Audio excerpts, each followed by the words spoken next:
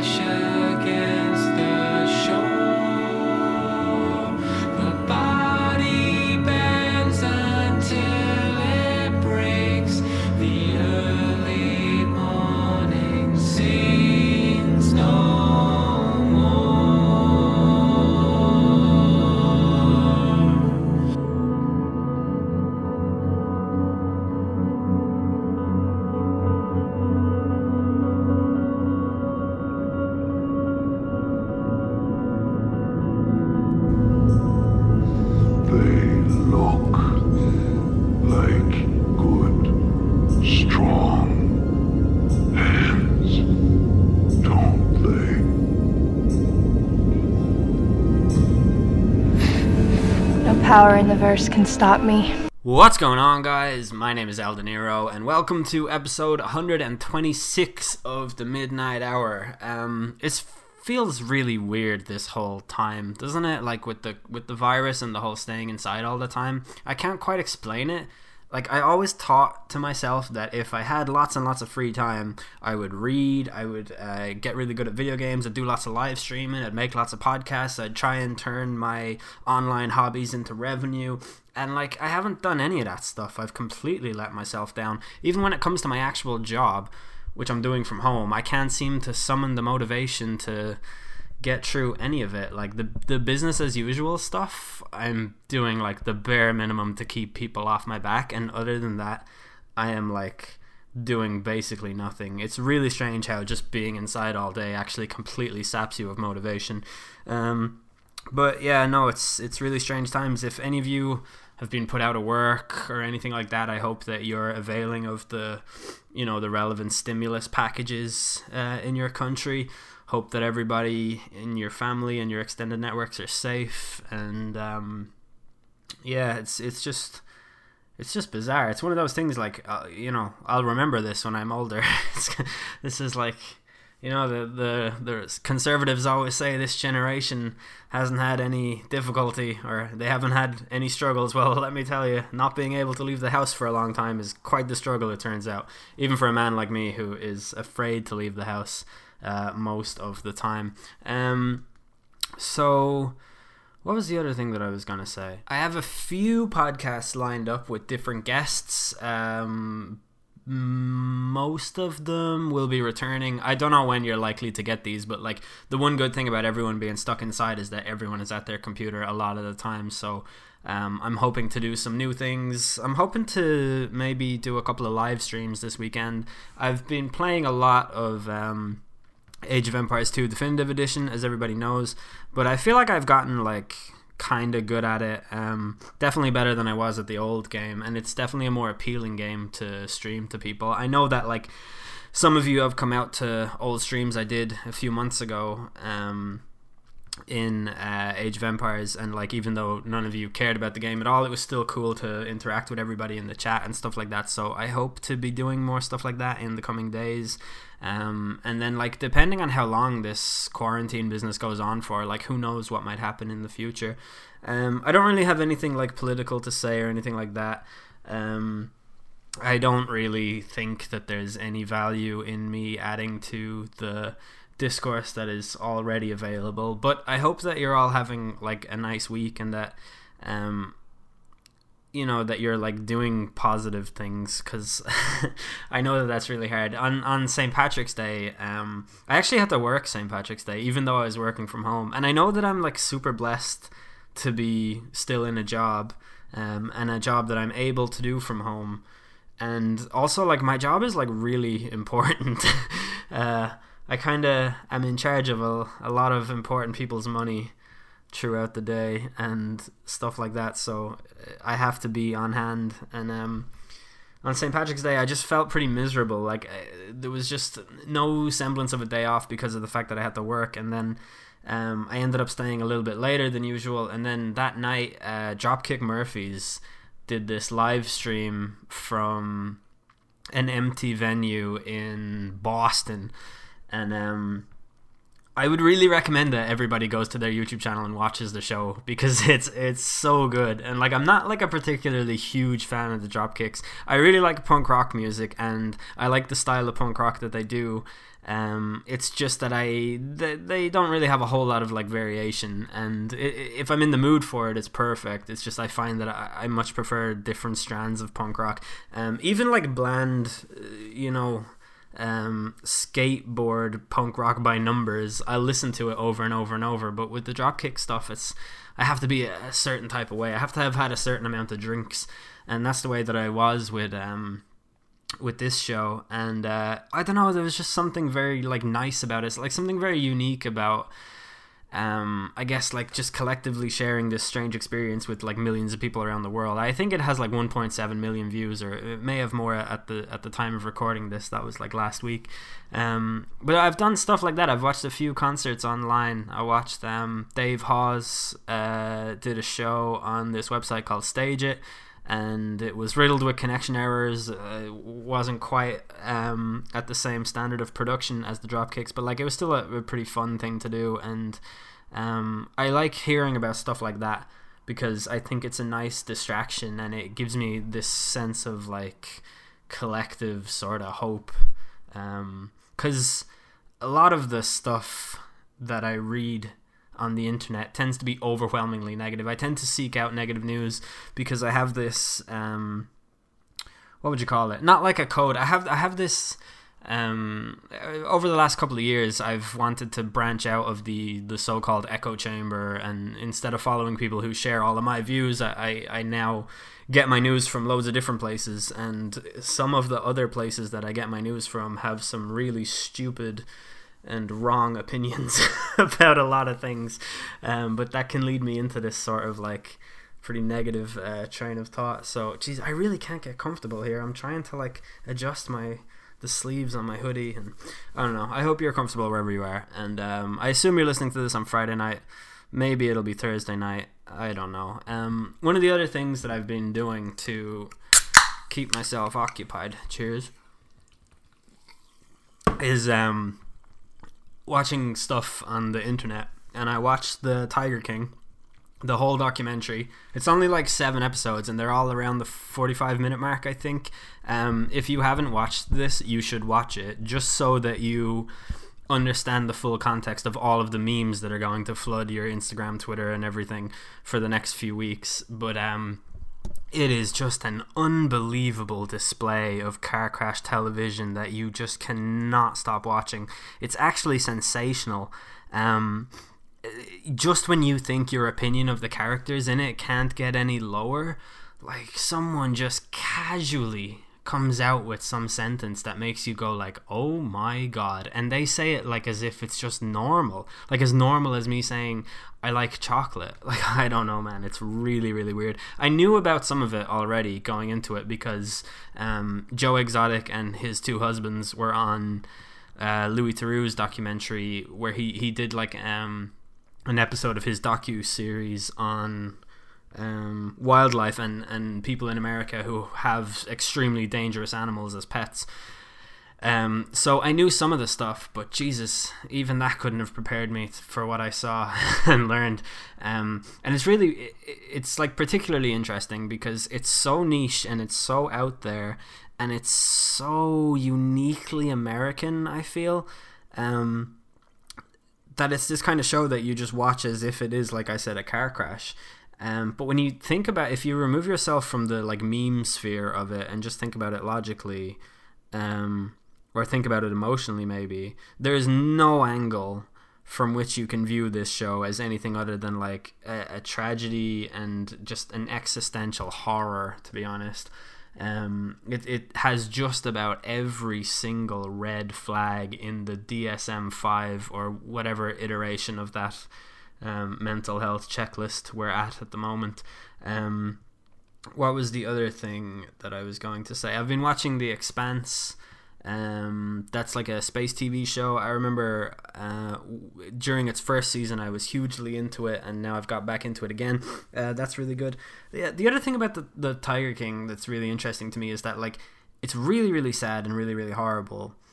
But people are making a joke out of it because it's just, I don't know what it is, but it's like it's of a certain type of carnival-esque or circus-esque class or something like that people just feel like it's okay to make fun of it. And it kind of reminds me of wrestling, the way like Chris Benoit is like a really, you know, he's responsible for one of the most horrific crimes ever committed by like a famous person or an athlete, and it's mostly just an event for which people come together and make memes about, and it's because nobody takes wrestlers seriously as people.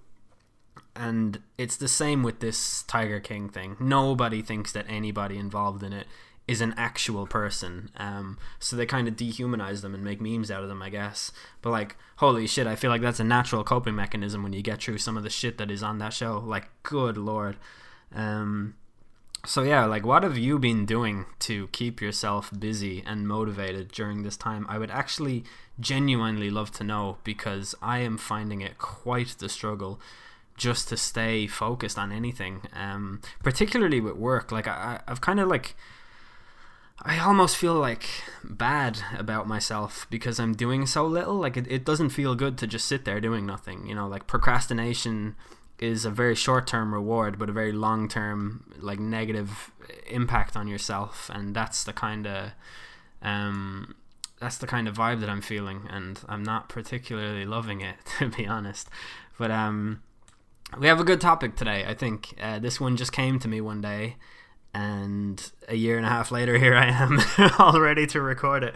Maybe this will be one of the good things to come out of this whole situation, is that I finally fucking did this podcast that I have had in the locker for quite a long time. So, as you can tell from the title, I have named this The Worst Lyrics in the World, or maybe just The Worst Lyrics. Title is not yet finalized, but I know I'm going to call it The Worst Lyrics as opposed to my least favorite lyrics, because I've decided to come at this from a place of conviction and to make arguments and not say stuff like, oh, well, I personally feel like, no, I think I'm actually being pretty objective here when it comes to a lot of the things that I'm going to say. So I asked on, let me check, I asked this on the Ask Reddit page, and every time I ask anything there, I get pretty much no response at all. So let me just check. Yeah, 3 comments. I said, what are some of the worst lyrics you've ever heard? Someone replied saying, I got my hand up on the throttle, holding up a broken bottle, ready to cut you up and gut you like a fucking avocado. That is from Rolling Stone by Falling in Reverse. Yep, that is pretty bad. And this one guy goes, pick literally any Cardi B song you want. See, I thought that if I ever entertained this idea as a topic and I had somebody else on the show, that they would go down this kind of route of picking like, Work by Rihanna. That one is always heralded as like the epitome of awful lyrics. And like, let me just quickly Google the lyrics in that so that I know that that's definitely the song. Yeah, work, he said me half. Like, so all of this stuff, the way that this is going to sound like quite pretentious, I think, but the way that I would judge a lyric to be bad is not if it seems like this dry me desert him. Like, yeah, I know it doesn't exactly roll off the tongue, it doesn't strike you as if it's a Sylvia Plath poem or whatever, but I think it probably is portraying the message that it's trying to portray. Like, I'm sure that this is a song about something that I don't know about, some subculture I'm not involved in. Like, it's either about dancing or like some fucking, it's just part of a culture that I don't understand, but I'm sure it's portraying its message. And I think the same thing about Cardi B. Like, her whole thing is like that she came from the hood and she's telling stories about her upbringing and how rough it was, and I feel like she tells all of that pretty well in her songs. Like, she's not coming out and saying like, I am the goddess of poetry and you shall hereby listen to my lyrics as such. Like, I don't think that that's really a fair way to judge it.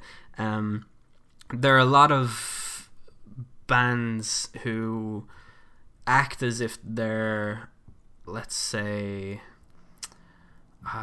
as if they're like trying to tell all these stories when in actual fact they're just they're just like heavily produced artists who don't really feel anything that they're saying. And I guess that's kind of the type of bad lyric that I'm looking for. Like, it's really hard to explain, but I just don't feel like there's any value in comparing a Nicki Minaj song to a Beatles song and saying like, oh boy, this generation sure has put out some fucking garbage music or whatever, because like the Beatles also had songs like Revolution 9 and like all sorts of fucking absolute garbage. So I just don't really see the value in doing that, and I think it'll become clear as I go on like what exactly I think is a bad lyric and why it's a bad lyric. So like hopefully that's a good enough disclaimer for people to get through. There are some songs that are just about either having sex or dancing, or else some weird kind of symbolic version of both of those things combined. And I don't feel the need to pick those apart because they're about shallow topics and they're told in a shallow way, and they're not really trying to be anything other than that. And I think the same thing about like gangster rap. Like, they're telling stories that are what's the word here, like of a certain environment, and they're telling them in the means that people within that environment would tell them from, and it's to add that extra layer of reality to what they're saying. And so I don't feel like there's any sense in picking them apart either.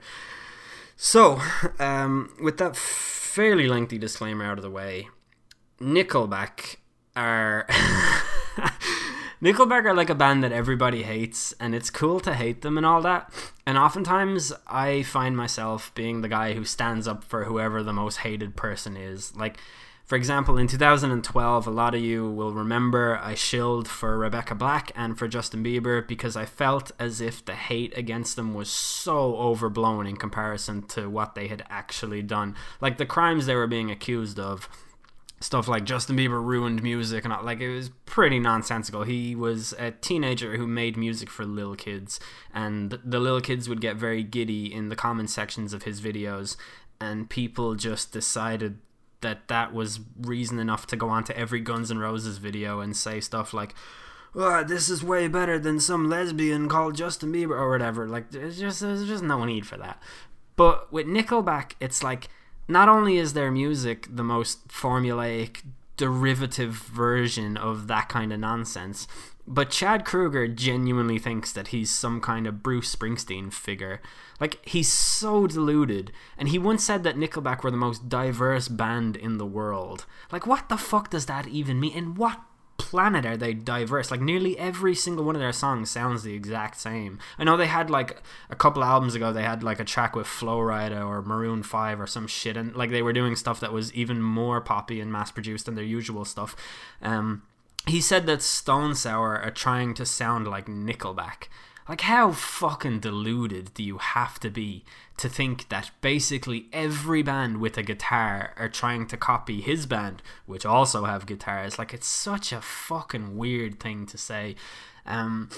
The thing about Nickelback is that if I were, like, say, a record label producer or the head of a management crew or whatever, like, I would fight to get Nickelback signed because they're basically a soft rock hit factory and they are money, and, like, I understand all of that. But the other thing about Nickelback is that Chad Kroeger is, like, the horniest man in the world, and it bleeds into his song lyrics in the cringiest and, like, quite frankly unhealthy way.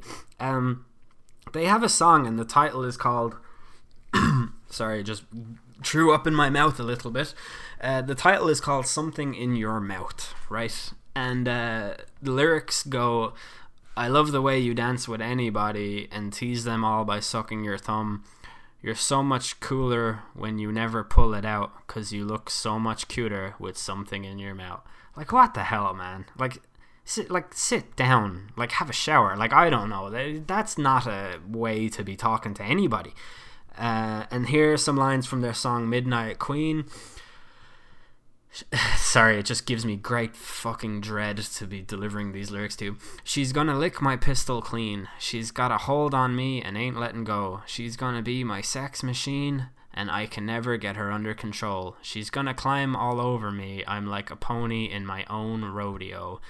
And here is a line from their song SEX. S is for the simple need, E is for the ecstasy, X is just to mark the spot, because that's the one you really want. Like, just fucking, I don't, like, make a 30-second YouTube video that says you're horny, like, or that you want to have sex, or, like, I don't know, like, after your show, ask if any of the women in the show want to have sex with you. Like, I don't fucking know what you rockstar kind of guys like to do, but this stuff reminds me of, like, Jay in the In-Betweeners, when he's making up all these fake stories. Like, nobody fucking talks like that to anybody in the world. It's just so, I don't know, it quite frankly turns my stomach. Like, is anybody genuinely, like, aroused by this? I would love to. Obviously, there's only like 4 women listening to this show or whatever, but, like, does anybody know of any woman in the world who's actually, like, physically attracted to this man apart from Avril Lavigne? Because, like, I would really need to see some kind of evidence that those people exist. But then there's the other stuff where he's, like, really sappy and just very, I don't know, like I don't think that those lyrics are any good at trying to tell the thing that, like, they're terrible lyrics. They're not even remotely sexy. Like, they don't make anybody think, like, oh wow, geez, that's, like, pretty hot and heavy. Like, oh, very good line. Oh, I bet you'll pull a lot of women with those kind of, like, no one's saying that.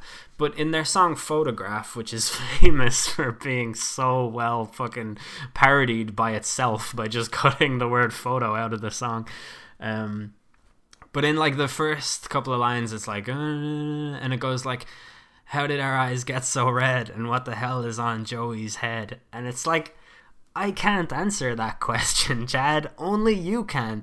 And it's fine that the lyrics are just telling you that the song is about a guy reminiscing with someone else. Like, he's singing it to you and you're the other person. But, like, this is such a, like, oh, the fat cat sat on the hat kind of, like, really lazy rhyming. Like, I know that Red Eye used to be in Photographs and now it isn't, and that's supposed to be some kind of profound, like, nostalgic kind of statement, but you didn't have to rhyme it with somebody having an unidentifiable object on their head. Like, how many things could it actually be? Like, how many different things could possibly be on Joey's head? It's just, I don't know, man. It just strikes me as so lazy and cringy, and he's trying to do the whole Bruce Springsteen, like, oh, I'm an everyman and I experience everyman emotions, and oh, look at this, what was on Joey's head? Do you remember Joey? Jesus, that thing he had on his head. I don't know. But anyway, we'll move on to Drake. And I know that you all know that I love Drake, and I will defend him against pretty much most attacks because I think he's an important artist, but there's something that's just so obnoxiously Drake about Drake. Like, he's obnoxious in a way that nobody else in all of entertainment is.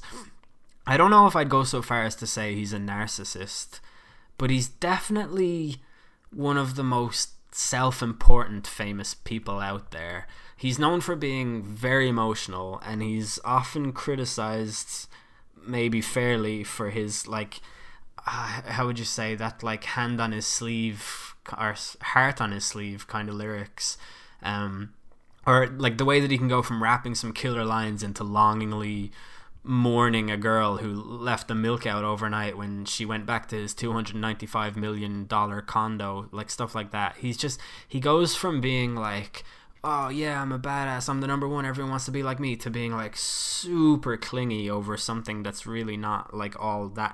And that's fine too, you're allowed to have those emotions, but he does it in, I don't know, like, I don't know how to explain it. I do really like his lyrical style. He's almost a documentarian for a lifestyle that very few of us will ever even get close to observing in any capacity, and I'm fascinated by the idea of his mother checking up on him using the Google Alerts. I think he says that in You and the Six, or the way he tries to sell his mother on the idea that, like, maybe his dad wasn't such a bad guy and stuff like that. But I've noticed that Drake is almost completely incapable of expressing emotion towards other people. Like, even when he's talking directly to a girl, it's stuff like, you believed in everything but me, girl, I don't get you. Or in fact, that whole song, Shot For Me, from Take Care, is a great example of his self-importance. Like, it's almost like the way that Donald Trump says stuff that completely lacks humility. That's what I think Drake is like in Shot For Me. He's like,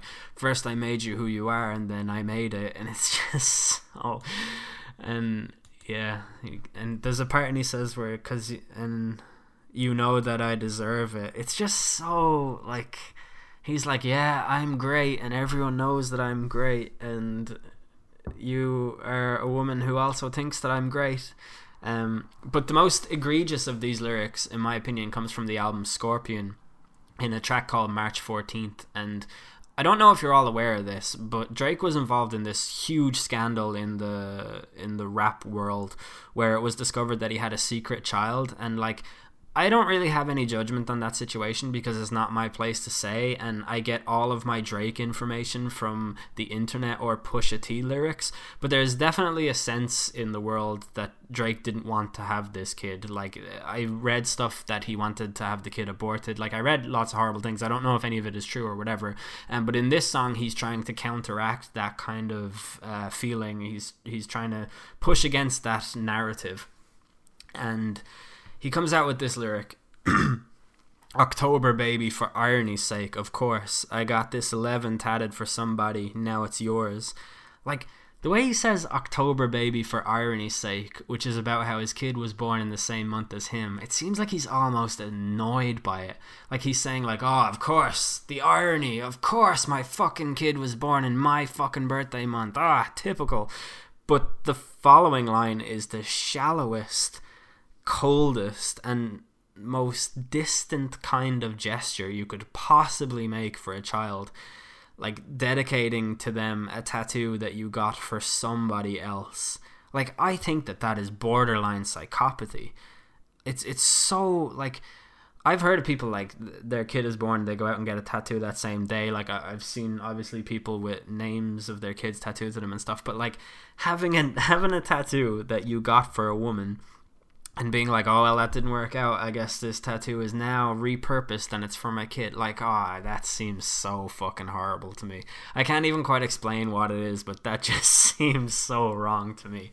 And I'll just stop here for a moment to say one thing. I Googled, before this, I Googled, like, what are the worst lyrics ever, and there's one that's like, I don't like to see a ghost, it's the side I fear the most, I'd rather have a piece of toast and watch the evening news. That line, I forget what song it's from, I don't even care, but it's widely considered to be the worst lyric ever written, and that's fine, whatever. But one that always comes up is, like, on any of these lists of worst lyrics or whatever, people always say, should I stay or should I go? And I think I've probably been guilty of this one before, because it feels like it's a really clever criticism to make, because the line goes, well, if I go there will be trouble, and if I stay it will be double. So it's like, oh, easy answer, you have to go. The go would represent the least amount of trouble. But it's a song about a failing relationship, and he's issuing an ultimatum to his girlfriend, and he's saying that one day it's fine and the next it's black. So if we're going to have to, like, repair this broken relationship or else bring it to its natural conclusion, and in order to do that, you are going to have to figure out if you want me to stay or if you want me to go. And that's why he says, if I go, there will be trouble. Excuse me. And if I stay, it will be double. Because he feels like he's in a situation where he just can't win. It's lose-lose no matter what he does. And he's delivering his side of the argument.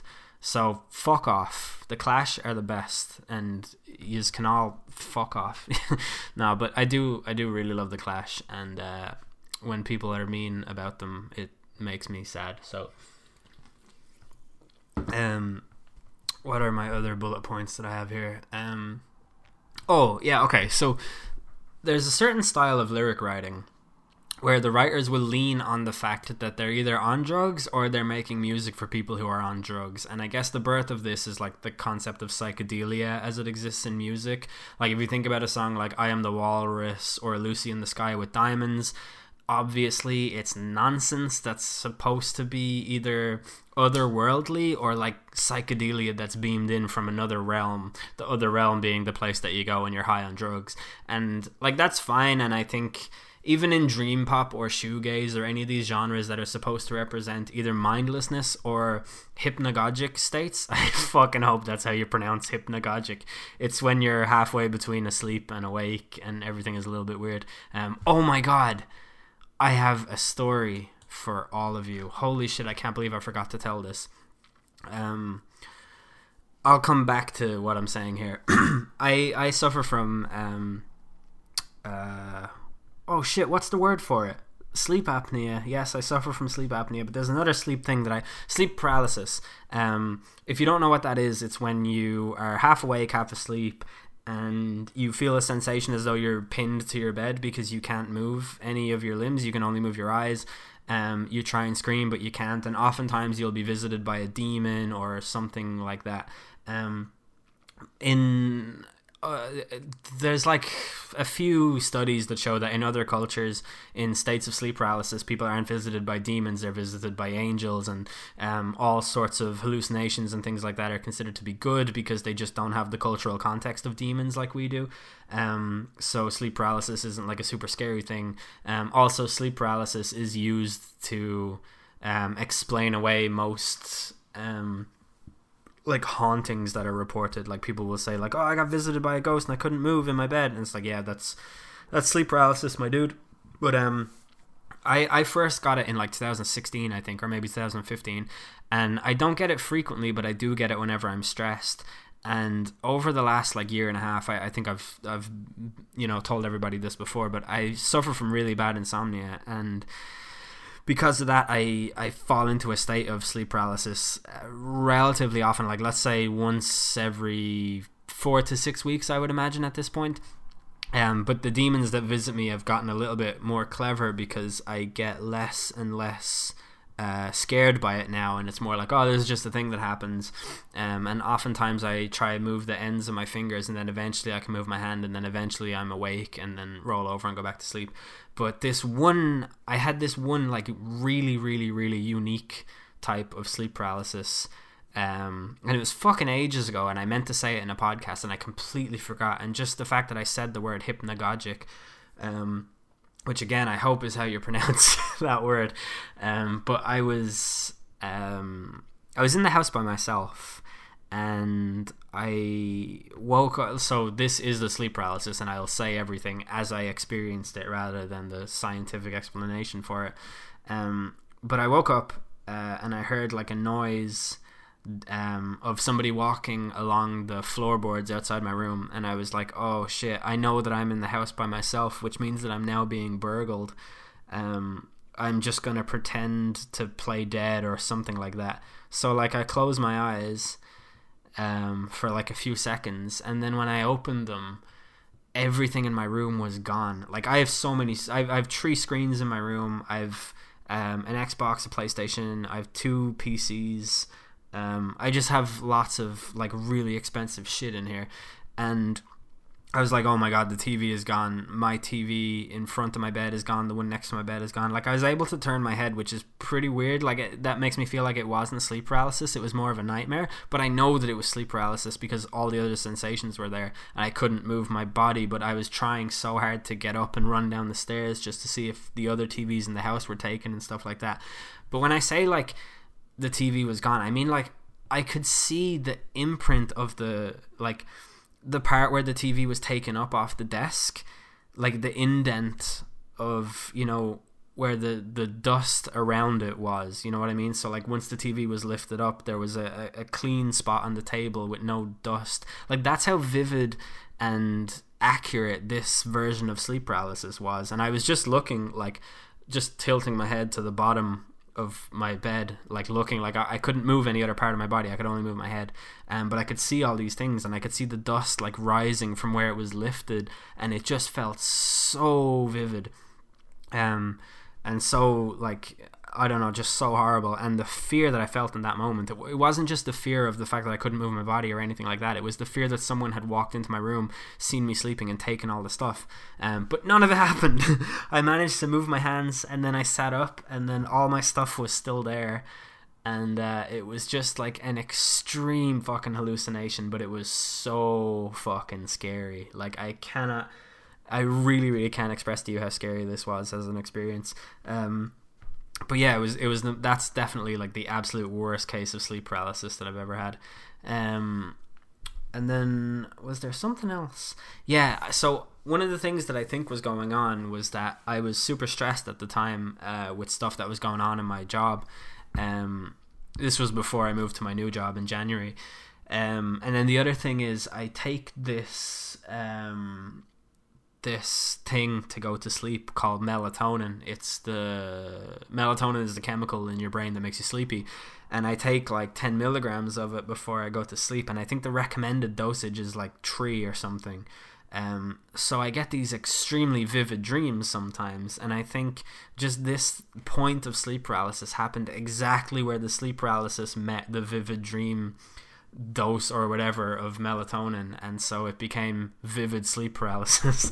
Like the worst fucking kind. But some of the dreams that I have from melatonin are insane as well. Like some of them are so just fantastical and amazing and completely memorable when I wake up, and others are super mundane, and I'll wake up and wonder if they're things that I actually did in real life. And I read somewhere online that one of the side effects of melatonin when used long term is that people develop memory loss, or not memory loss but like confusion, where they're like, I don't know if I did this thing or if I didn't, or if it happened in a dream. And I've been taking melatonin for around, I would say, a year now, and I'm really starting to get there. Like, I'm seeing how hard it can be.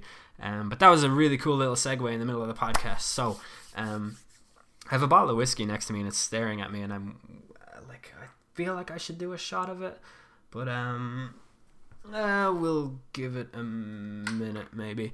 So what I was saying before was I remember saying the word shoegaze. I think I was probably saying that if some of the lyrics in shoegaze tend to be real sludgy and dreamy, and they don't really, like, they don't kind of have a strong kind of meaning to them, but they make sense if you imagine them in the context of hypnagogia, which I hope is a word.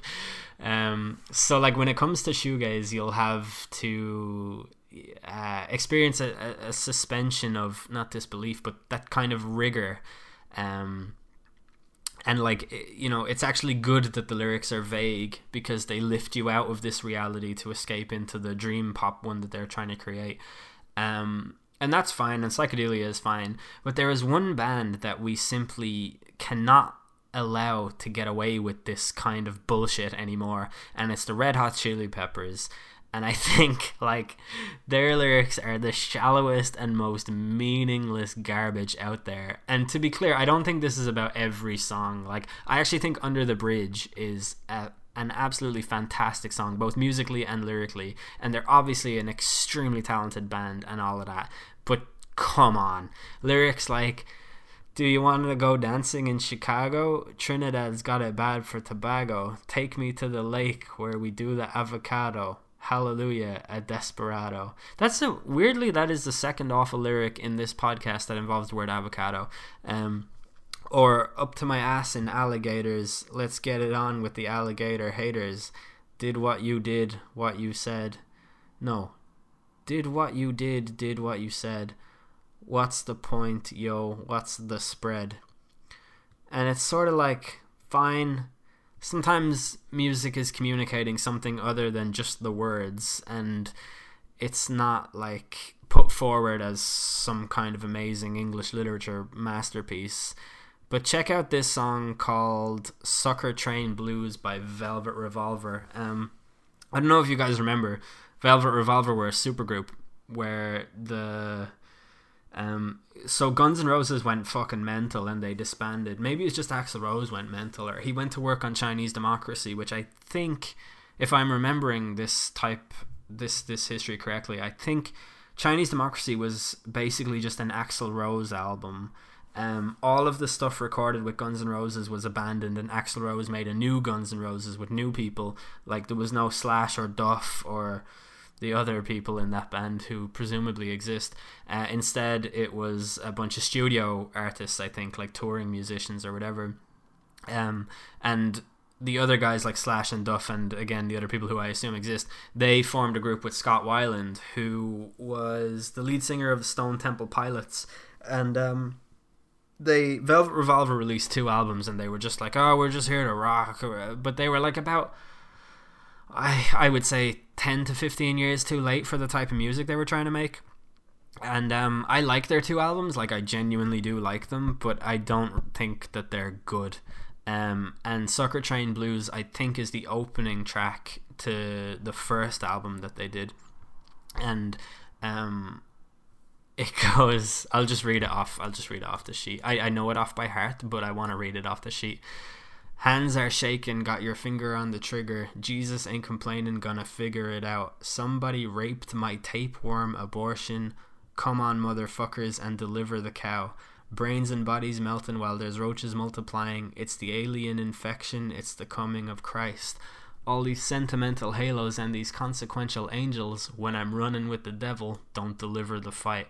And don't get me wrong, I love Scott Weiland, and I am aware that he spent most of the 90s absolutely caked out of his head.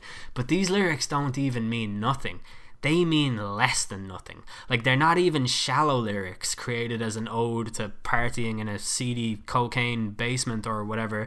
This is actual unmitigated nonsense that got vomited onto a page and approved in the name of saving rock and roll. Like, I'll forgive Noel Gallagher for writing Slowly Walking Down the Hall faster than a cannonball, because at least it's followed immediately by the line, where were you while we were getting high? And you can technically work your way out of having to explain that line by saying, look, drugs are involved here, and Champagne Supernova is a really dreamy song. But I just cannot forgive Come On Motherfuckers and Deliver the Cow. Also, side note, when Noel Gallagher was asked to explain the line Slowly Walking Down the Hall faster than a cannonball, his answer was, I don't know, I wrote Slowly Walking Down the Hall and then I thought, what rhymes with hall? Yeah, cannonball is the only word that rhymes with hall. He's definitely right there. I guess another band who tries to use the dreamy clause to get out of horrible lyrics would be the kings of sentimental light rock, and that is Coldplay, who I've always thought have very, very bad lyrics, and it blows my mind the way people hold Coldplay up as some sort of bastion and saviour of rock music just because they're humble lads who look like they're commuting between university and their call centre jobs. I just said that because that's what I did. I used to work in a call centre when I was in uni, and I looked like I was in Coldplay, so don't get offended. But some Coldplay lyrics are genuinely terrible. Like, from their most sentimental track ever, the lines, lights will guide you home and ignite your bones, is a great example of how just wishy-washy, nonsensical they are. Like, the sentiment is sweet and endearing, but Chris Martin clearly just wanted words that rhymed here, and he just fucking went with whatever. And I've heard people try and defend this as like, oh, but it's bringing life to a person's body. It's just shut up. Another one I've heard that I think is really, really awful, but people try to tell me is actually good, is from the line I think it's the song Every Teardrop is a Waterfall. It has like a kind of a Celtic almost sounding beat to it, but the line goes, don't want to see another generation drop. I'd rather be a comma than a full stop. Like, Jesus Christ almighty, this is some seriously wishy-washy 16-year-old CSPE student fucking nonsense. And I've ranted about this lyric to friends before, and they've asked me if I understand the lyric. Like, Jesus Christ, lads, it's not hard to see what he's doing here. He doesn't want this generation to end, and the full stop is the symbol is the symbol of the end. But honestly, this is just real bottom of the barrel stuff. And in this same song, he also says the line, actually, is it in that same song? I think it is. It goes like, maybe I'm in the black, maybe I'm on my knees, maybe I'm in the gap between the two trapeze. Like, he so obviously just fucking Googled what rhymes with knees and saw the word trapeze and was like, yeah, sure, we'll give that a go. And another big rock band who gets away with this would be The Killers. And I know Brandon Flowers gets like super sensitive when people mention this song, but Are We Human or Are We Dancer is such a load of fucking tripe. Like, and when he was asked what that song meant in some interview back in like 2010 or something like that, he said, it's a dance song, and if you don't understand what it means, you're an idiot. Like, I'd go so far as to say that line is actually the least offensive one in the song too, because it starts out with the words, I did my best to notice when the call came down the line. Up to the platform of surrender, I was brought, but I was kind. And sometimes I get nervous when I see an open door. Close your eyes, clear your heart, cut the cord, Are we human or are we that? Like, this is fucking ridiculous. If you start a sentence with, I did my best to notice, you would be well served to explain the thing that you were attempting to notice. But he doesn't do that. Like, he trails off and starts another sentence. And this verse is just a collection of fragments of sentences. Like, it's just a compilation of words, very few of which go together to form any semblance of coherence whatsoever. And I don't understand how they got away with that. Like, how are people, like, going around thinking they're so sophisticated because they're able to walk all over Oasis fans for being simple and original, but they trot out this shite and act as if it's the pinnacle of high art. Like, Brandon Flowers said that the first Killers album was him trying to be the Pet Shop Boys, and that the second one was him trying to be the Arctic Monkeys. Like, it's fairly obvious that he doesn't know how to imitate anything. In the song When You Were Young, there's a part where he says, they say the devil's water, it ain't so sweet. You don't have to drink right now. And this kind of lyric drives me mad.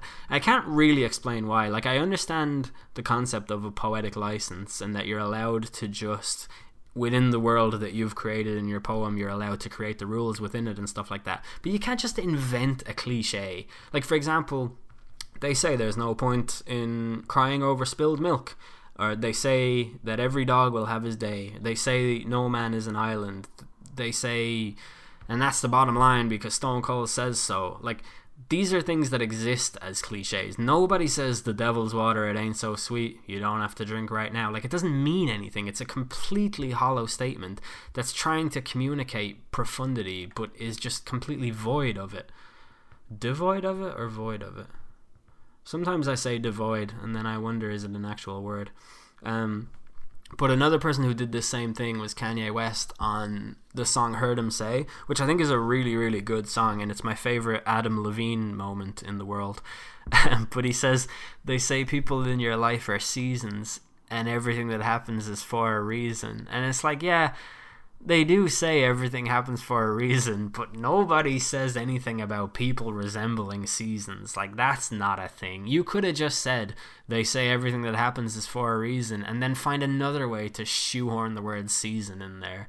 But Kanye is not really known as a bastion of lyricism either. He's actually got some really, really bad lyrics, even for the messages that he's trying to portray. And I don't mean bad in the sense that, like, oh, well, it's rap, so it's all nonsense. I mean, like, in Runaway on My Beautiful Dark Twisted Fantasy, it starts off with the line, she found pictures in my email. I sent this bitch a picture of my dick. I don't know what it is with females, but I'm not so good at that shit. It's like, have you tried not sending pictures of your genitalia to them? Because generally they like that, unless they've requested otherwise.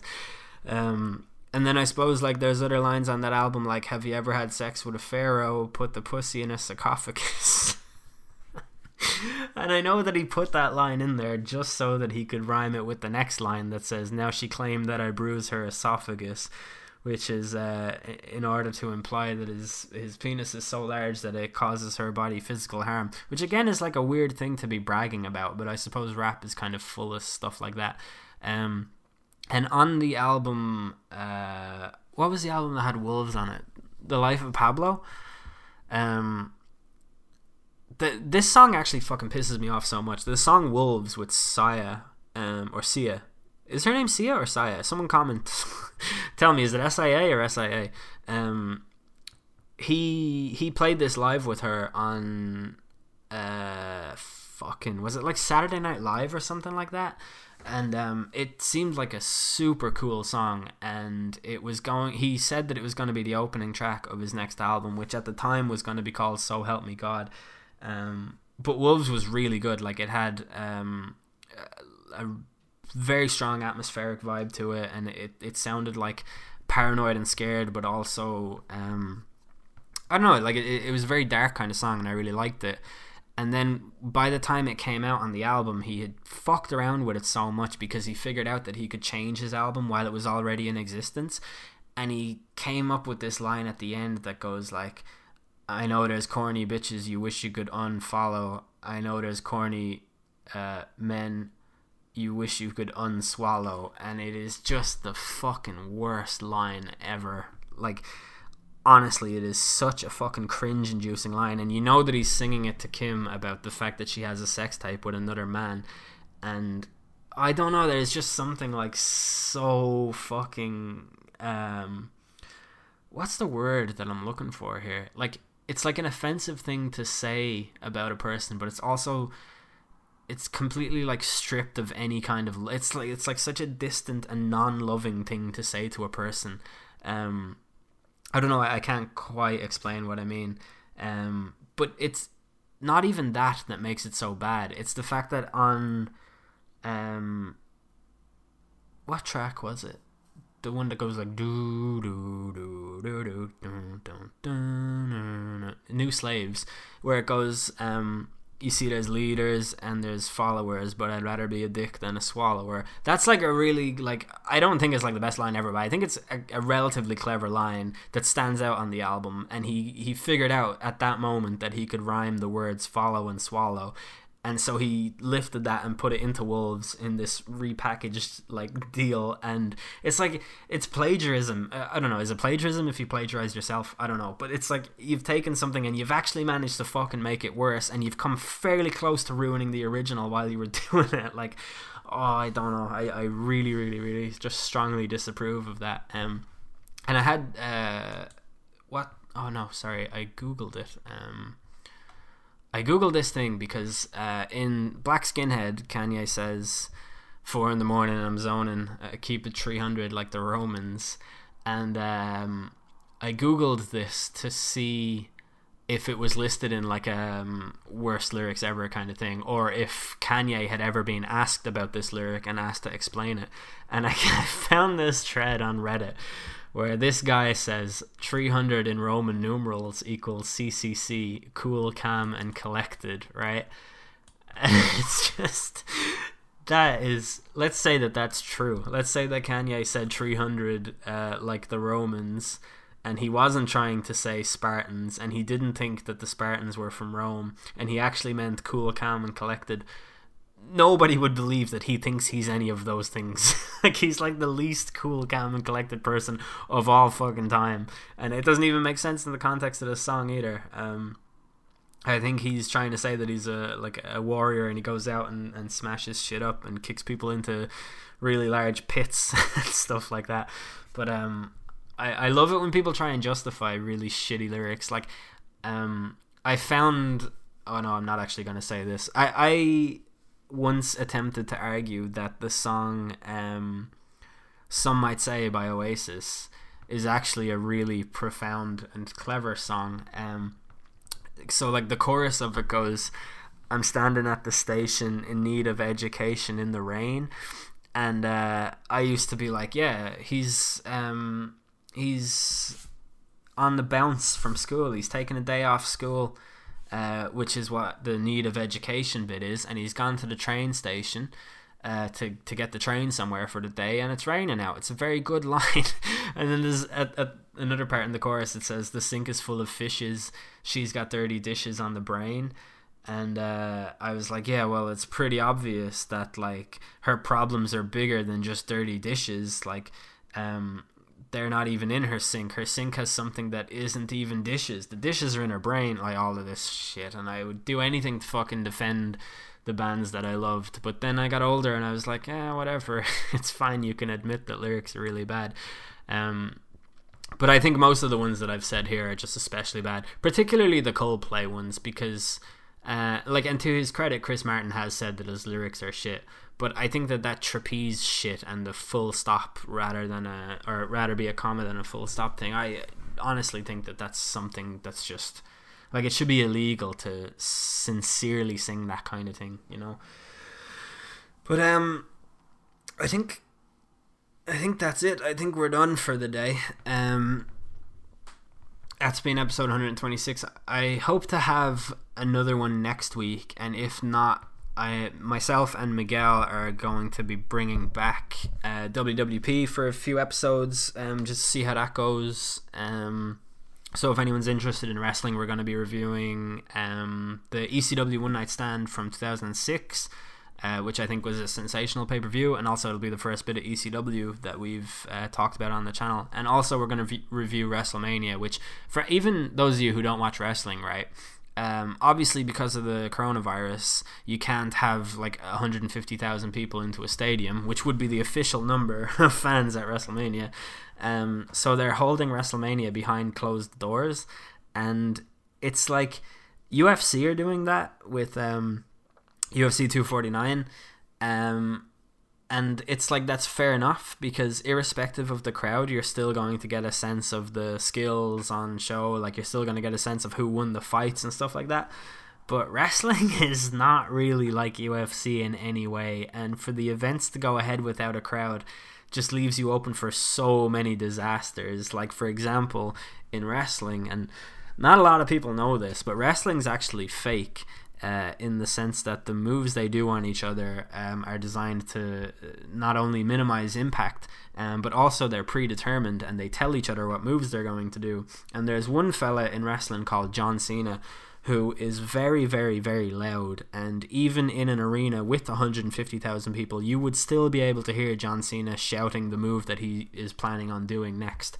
So in an empty arena, I don't know how that's going to sound. Like, it just doesn't really feel like, part of what makes WrestleMania such a sensational sort of event is that it's spectacular and it attracts a huge audience, and it's a kind of a festival of wrestling, and the fact that that's not going to be there is just going to be very, very strange. So I don't know if I'm going to bother watching. It's on over 2 nights this year as well. It's on a Saturday and a Sunday, and as far as I know, the Saturday is pre-recorded, which could actually be pretty interesting. But the Sunday then is going to be live from a performance center in Tampa, Florida, and I just feel like that's going to be weird. Like, I think maybe postponing it might have been the better idea. I'm not really too sure. But UFC are having the same problem with one of their main events. Doesn't look like it's going to go ahead because Khabib Nurmagomedov can't get out of Dagestan. He's apparently stranded there, and he was supposed to fight Tony Ferguson. This is the 5th time that fight has been booked, and it's going to be the 5th time that it didn't happen. So, I don't know. It's strange. I guess you have like a whole kind of discussion about the ethics of holding sports events during this time or whatever. But yeah, it's definitely been a very strange time without football too, to know what to be at. Apparently the Belarusian league is on fire at the moment for views, and everybody is watching it. I don't know, I miss gambling. I was gambling on virtual horses the other day because there's no actual horses to gamble on and stuff like that, and you're like, you're in a really bad shape when you're looking at virtual horses. Anyways, I'm rambling. I have a horrible habit of doing that. As I said at the start, I hope you guys are all safe. I hope you enjoyed the episode. If you have anything to add or anything that you feel like would be interesting, leave it in the comment section, and other than that, I hope to see you next week or the week after. Fuck this.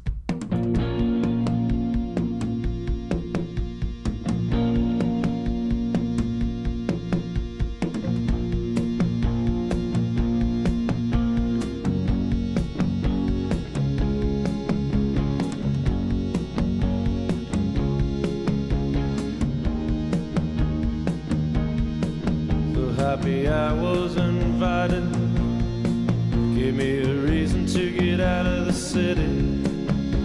I see you inside, watching swans on TV, living and dying in New York, it means nothing to me. I gave my heart to the army, the only sentimental thing I could think of. Cousins and cousins somewhere overseas, but it'll take a better war to kill a college man like me. I'm too tired to drive anywhere right now. Do you care if I stay?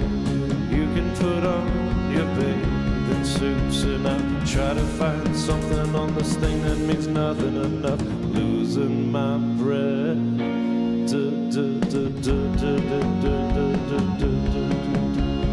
losing my breath.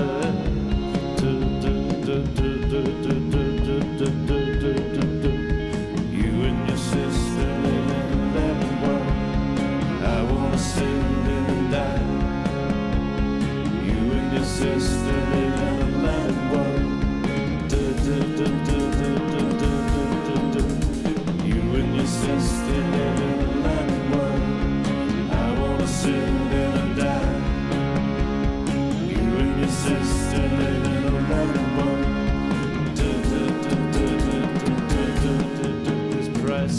stuff makes me dizzy.